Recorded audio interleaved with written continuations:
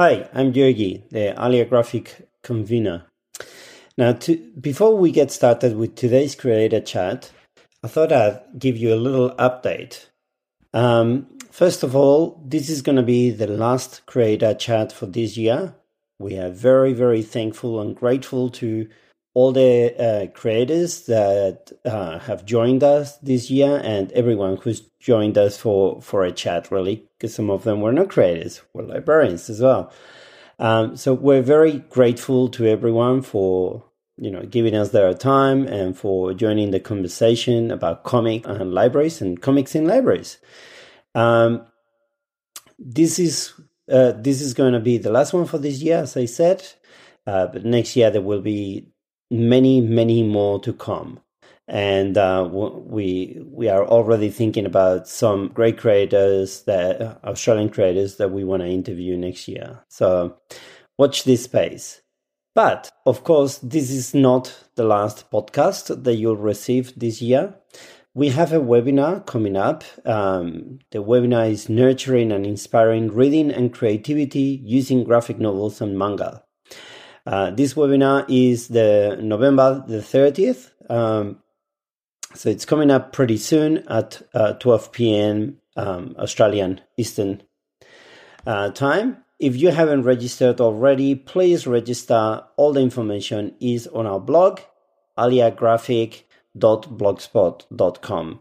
And you may need to scroll down a post or two, but all the information is there for the registration. And we're really looking forward to the webinar. It's going to be really, really exciting. We've got Gabby, who is a librarian specializing in children's and youth literature and comics. And she's going to be joined with Elizabeth Marufo and Campbell White. They're both comic book creators and artists. They're also directors of the Milk Tooth Arts Space in Perth, where they nurture and inspire kids to make art, including comics. Finally, we'll also have Gillian Ruders. She's a librarian and creator of the wildly successful and incredible Manga in Libraries webinar series. The Manga in Libraries book is also coming out early 2023, and we're really, really excited to be talking to her. So, enough from me. We have the chat now with Bradley, who had a great conversation with Sarah Searle.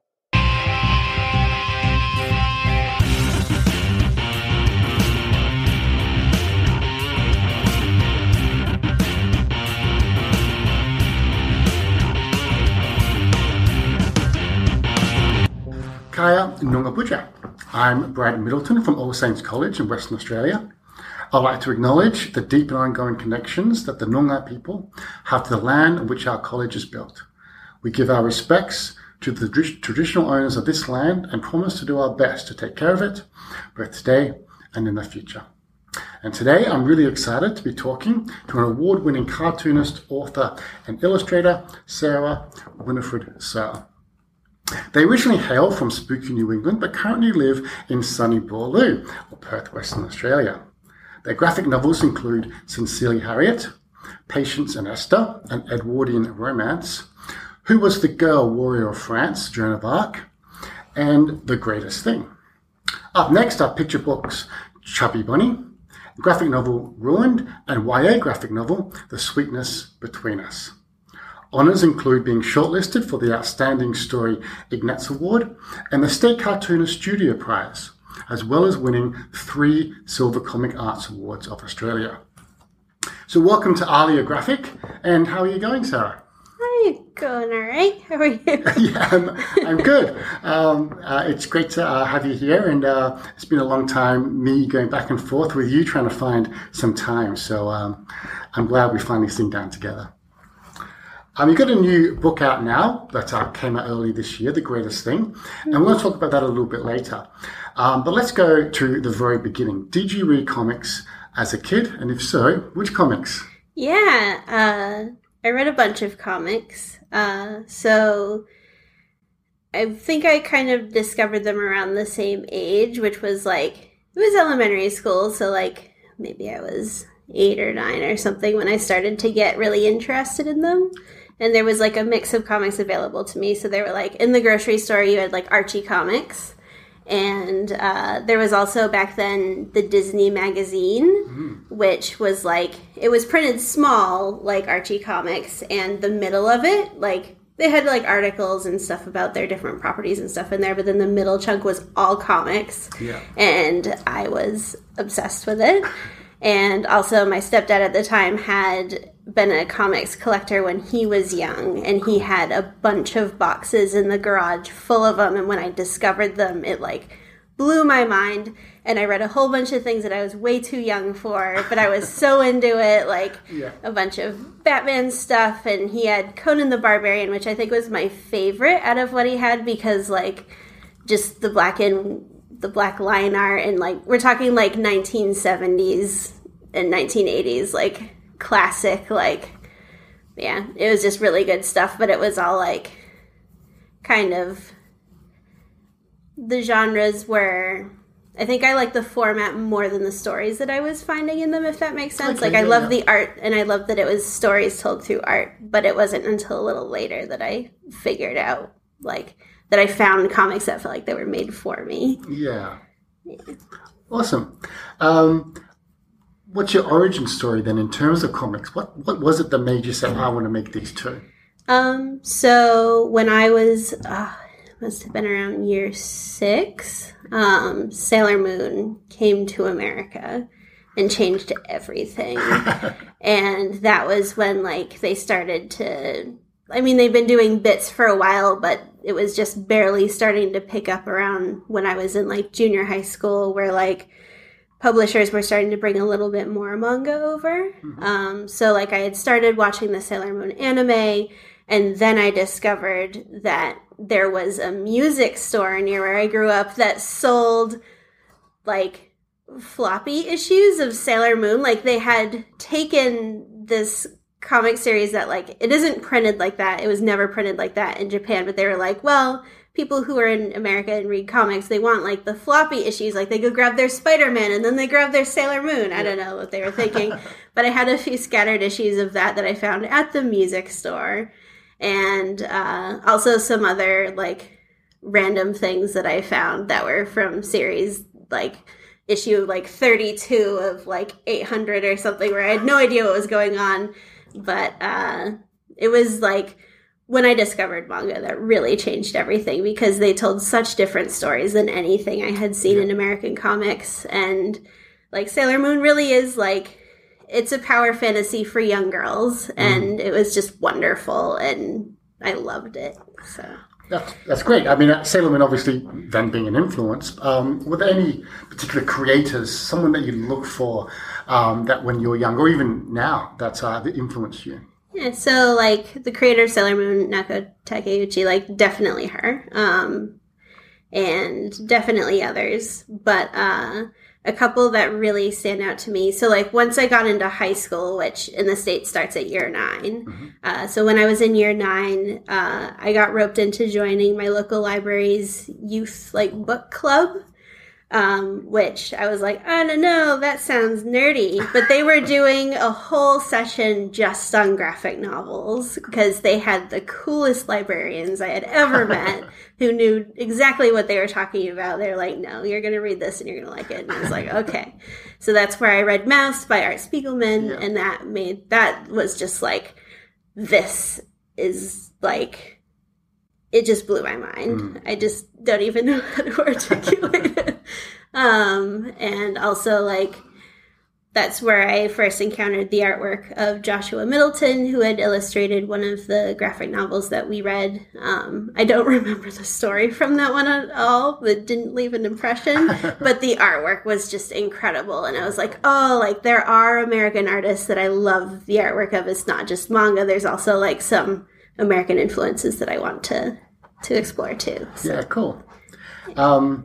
So you've already mentioned you're from the US. You're settled in Perth. Now, what's it like coming to Australia and discovering a whole new set of perhaps authors and creators in terms of Australian comics? And how do you see the Australian comic scene? It's tough to describe, because it's it's smaller than in the States just because the population is a lot smaller and the industries around it are a lot smaller, but that doesn't mean that it's not just as interesting and vibrant and like passionate, which I've really loved. Like when I decided to move to Perth, people were like, wait, they're like, oh, you're moving to Australia, cool. And then I'd be like, yeah, Perth. They'd be like, why? But when I moved here, I was like amazed that Perth of all places has like one of the most passionate and enthusiastic and welcoming comics communities I have ever encountered. Yeah, cool. And like Campbell White at Milktooth School of Art and Stories, I had found him online when I decided to move here, and I was like, I need to make friends in comics. So I like tried to befriend him online. He was like, oh no, it's cool. Like, I'll introduce you to some people. So he like had this like meetup where like a bunch of people went, and I got to kind of meet a whole bunch of people here who made comics, and it was just really good. Yeah. That's cool. To your first graphic novel then, or your big graphic novel, Harriet, it was really well received. What do you remember about it, looking back at it, and what did it mean to you to have that produced? So I started working on it back in 2012, and it wasn't published until 2019. So it was a very like long, drawn out project. No pun intended. And I'll always feel very fondly about it because it is like my first really big like book that I can like be at like, yes, this is in a hardcover and I can hand it to you and you can read it. Yeah. But it's also a little old now, mostly like in art, just like when you work in any creative field. And really, I'm sure this applies to non-creative things too. Like, you see yourself level up, and then like for a bunch, like in the past, like however so many years, anything that happened in that sort of bubble becomes a little bit embarrassing for a while. And like, but then when it gets a little older, you like have enough distance from it to not be embarrassed and just be like, yes, I made that. I'm proud of it. I was younger and less experienced, and that's fine. And I am really looking forward to when we get to that point for that book. But that doesn't mean that I don't love it. Yeah. It just means that, it's a little hard to look at it and be like, oh, I could have done so much more. But I worked to the best of my ability. So. No, that's cool. Yeah. That's cool. Patience and Esther is a beautiful Edwardian romance. And there's also a great exploration of women's lives during that time. And, of course, an exploration of same-sex love. What was it like making this one? So that one, I really just wanted to make a book. Well, I didn't intend to make it that long. It ended up being like 250 pages or something, plus extra stuff in the print edition. But originally it just started like, so there's this website, Filthy Figments, which is an erotic comic subscription website. And they had hired me to do a short one. And they're like, okay, we liked what you did. Pitch us another idea. And at the time I had been watching Downton Abbey, which I have a very complicated relationship with, because it's like right in the sweet spot of like, you know how sometimes with like television or like movies, like, and really anything, there's like comfort genres where like no matter what the quality is or no matter how much you actually like the stories or characters, like it's just easy to consume, like junk food kind of. Yeah. That's me in Downton Abbey. But I actually really hate most of the story and characters. So I feel like I learned a lot from it and what I wanted to become as a storyteller, you know? Like I'd see things like how the only real developed gay character was treated, and I was just like, this does not feel right. I am disappointed. What do I do with all of this energy? Yeah. So I was like, I'm going to do something better. And then I did. Yeah. I'm sure most people would not agree with me, but I believe in myself and it won an award. So yeah, that's cool. Yeah, it's obviously fine. It's better. Yeah. So some of the sex scenes are quite explicit, but also tender. Has it been a challenge in any library, particularly thinking of some of the things that are going on in the US at the moment? Yeah, there actually has been there have been a couple problems with it.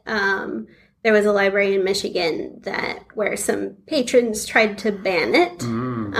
So there was a whole thing about it, but the librarians at that library saved it, and they were just like, we are not going down this road, and I love librarians. Thank you, librarians. And there was another instance where it was shelved incorrectly because, unfortunately, a lot of people, including librarians, which, like, they can't know everything about every genre of books, and because graphic novels, I think, are still, like, they're getting a lot bigger, but a lot of people still just don't know much about them.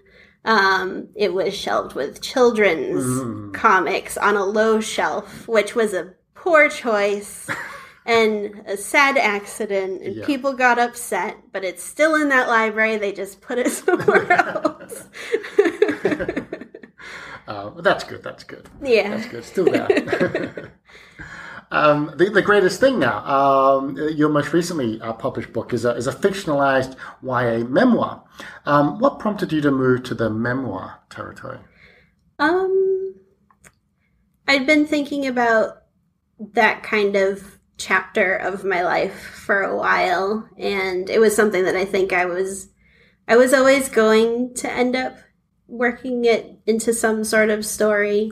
And I'd done short pieces of memoir, like for websites like the Nib, and also a bunch of print anthologies. And also I had started talking to First Second, who there still are, just like, I really love working with them, and I had always dreamed of working with them. I love the way that they treat their books, and they were interested in hearing what stories I'd want to tell. And so I was like, all right, here are the stories that are contained within my brain at this moment. Yeah. And I think they were excited to see it a lot because, like, just that sort of thing, like, especially like Raina Telgemeier and Smile, and like, there's a really big popularity right now for like contemporary, like memoir, like teen drama stuff. So It was serendipity that the thing that I wanted to do is what they wanted to see anyway. Yeah, that's cool. Oh, perfect. How did you balance that relationship between memoir and fiction? I guess a simple way of saying that is how much of you is actually in that. So the main character is me, but as I was working on it, I couldn't help but feel like I was learning how truly flawed memory can be. And I felt like I remembered a lot. But even as I was working on the book, I ended up realizing some things about what happened back then that I didn't realize in the moment, which ended up changing the story. But because of that, I was like, okay, this doesn't really feel like a memoir because I also just really wanted it to be, how to describe it, just the way that things happened, like the realizations that I got from it and the sort of resolutions that I felt from it happened like over the next few years of my life, not within that year of high school, not within year 10. So like, it was just getting to a point where I was changing quite a few things, and some memoirists don't mind doing a bit of that and still calling it nonfiction. But I was like, you know what? And also, like, I wanted to protect the identities of my friends and loved ones who I kind of shared personal information about. And so I really changed their characters a lot for many of them. They ended up pretty much being fictional characters with pieces of a few people in them. Yeah. And that felt just like too far from reality to call memoir fully. Yeah. No, that's nice. That's really cool. Obviously, graphic novels take a lot of work, and you've got two more coming out really soon. A collaboration with Sarah Vaughan, Ruined, and your own work, The Sweetness Between Us. What can you tell them about both of them? What should we expect from them? So they're very different books. Ruined is coming out in next year, around this time next year.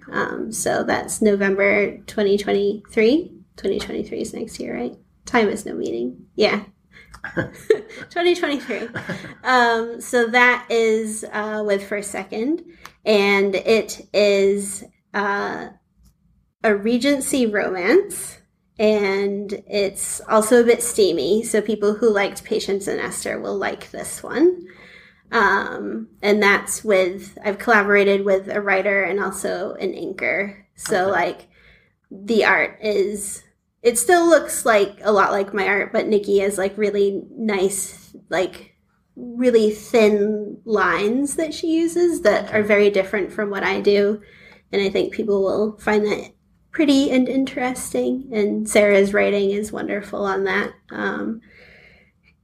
I hope people like that. And then A Sweetness Between Us is a young adult graphic novel also coming out from First Second, but that one I'm not done yet. So we're hoping it'll come out around this time again in 2024. Okay. So that one is about, there's a boy, he's a 16-year-old boy, he's been out of school for a while, he comes back, and the reason he was out is because he was diagnosed with diabetes, and he needed time to get a hang of all of that. And then when he comes back to school, he finds out that one of his classmates has also been out sick because she was turned into a vampire, and she can taste his blood sugar levels. So they end up in sort of they end up having a kind of intense relationship because they can kind of help each other in unexpected ways. But then eventually they have to kind of take a step back and be like, is this what we really want out of romance? Yeah. I don't know about that. So it's, I never thought that I'd make a vampire book, but I thought of this and I was like, I have to do it. There's no way I'm not doing that. Wow. That sounds really cool. Looking forward to both of them then. And as you say, very, very different. Our final last question. If you could mention your 3 favorite graphic novels or 3 favorite graphic novels you read recently that you'd like to recommend to anyone listening. Sure. So I have a really hard time picking favorites. They change all the time. So I'm just going to talk about what I've been reading. Yeah, cool. So one thing I've been reading is called I Think Our Son is Gay. It's a manga about, it's from the perspective of the mom of a high school boy. And, she's pretty sure he's gay, and she's just trying to be kind of quietly supportive and happy for him as he kind of gets more comfortable with himself. And it's really, really wonderful and just the warmest, fuzziest read. I love it. Cool. I also recently invested in the collected edition of Paradise Kiss, which is a classic manga from the 90s about people working in the fashion world.